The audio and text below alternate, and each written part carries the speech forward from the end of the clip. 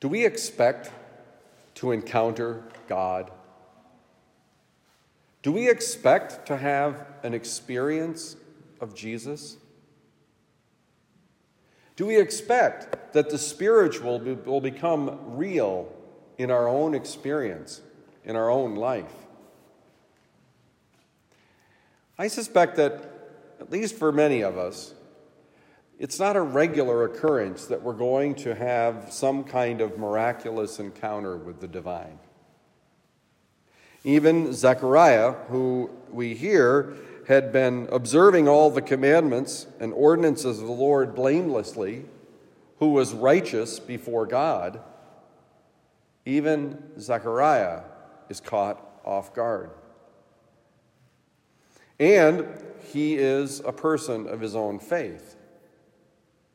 Because, like Mary, who was afraid when the angel comes, so too is Zechariah. Now, why? Because to see God meant you died. No one sees the face of God and lives. That is at the core of this belief. And he really struggles. He doesn't immediately say, "Oh, that's so clear. Thank you very much. I'm so glad that you've come to see me. Isn't this wonderful?" He doubts. How can this be? I'm old. My wife is old. We haven't had any children to this point, and we're not of the age of childbearing. How can this be? Now, what's interesting is that both the gospel we hear and the first reading are against the backdrop of what was known as the Nazirite vow. The Nazirite vow was a vow that was taken sometimes for a period of time, sometimes for a lifetime.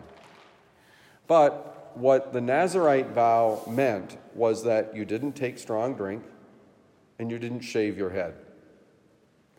It was a sign of deeper dedication to God. It was an outward sign of deeper dedication to God. In fact, the word Nazareth comes from this notion of a Nazirite vow. In the first reading, this vow comes through to Samson. And we know the story. He's got long hair and amazing strength until he doesn't. John the Baptist, very similar. Not surprising, he looked a little bit crazy.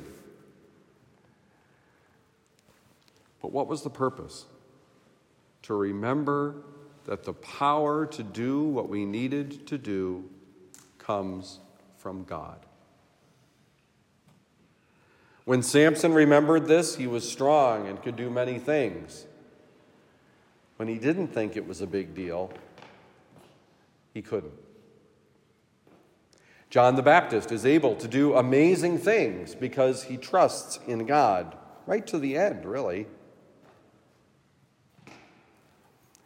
In this kind of miraculous, divine, tremendous moment that are these days before Christmas, do we anticipate something really spiritually deep? Do we anticipate that the Lord Jesus will come into our hearts in a special way for this Christmas?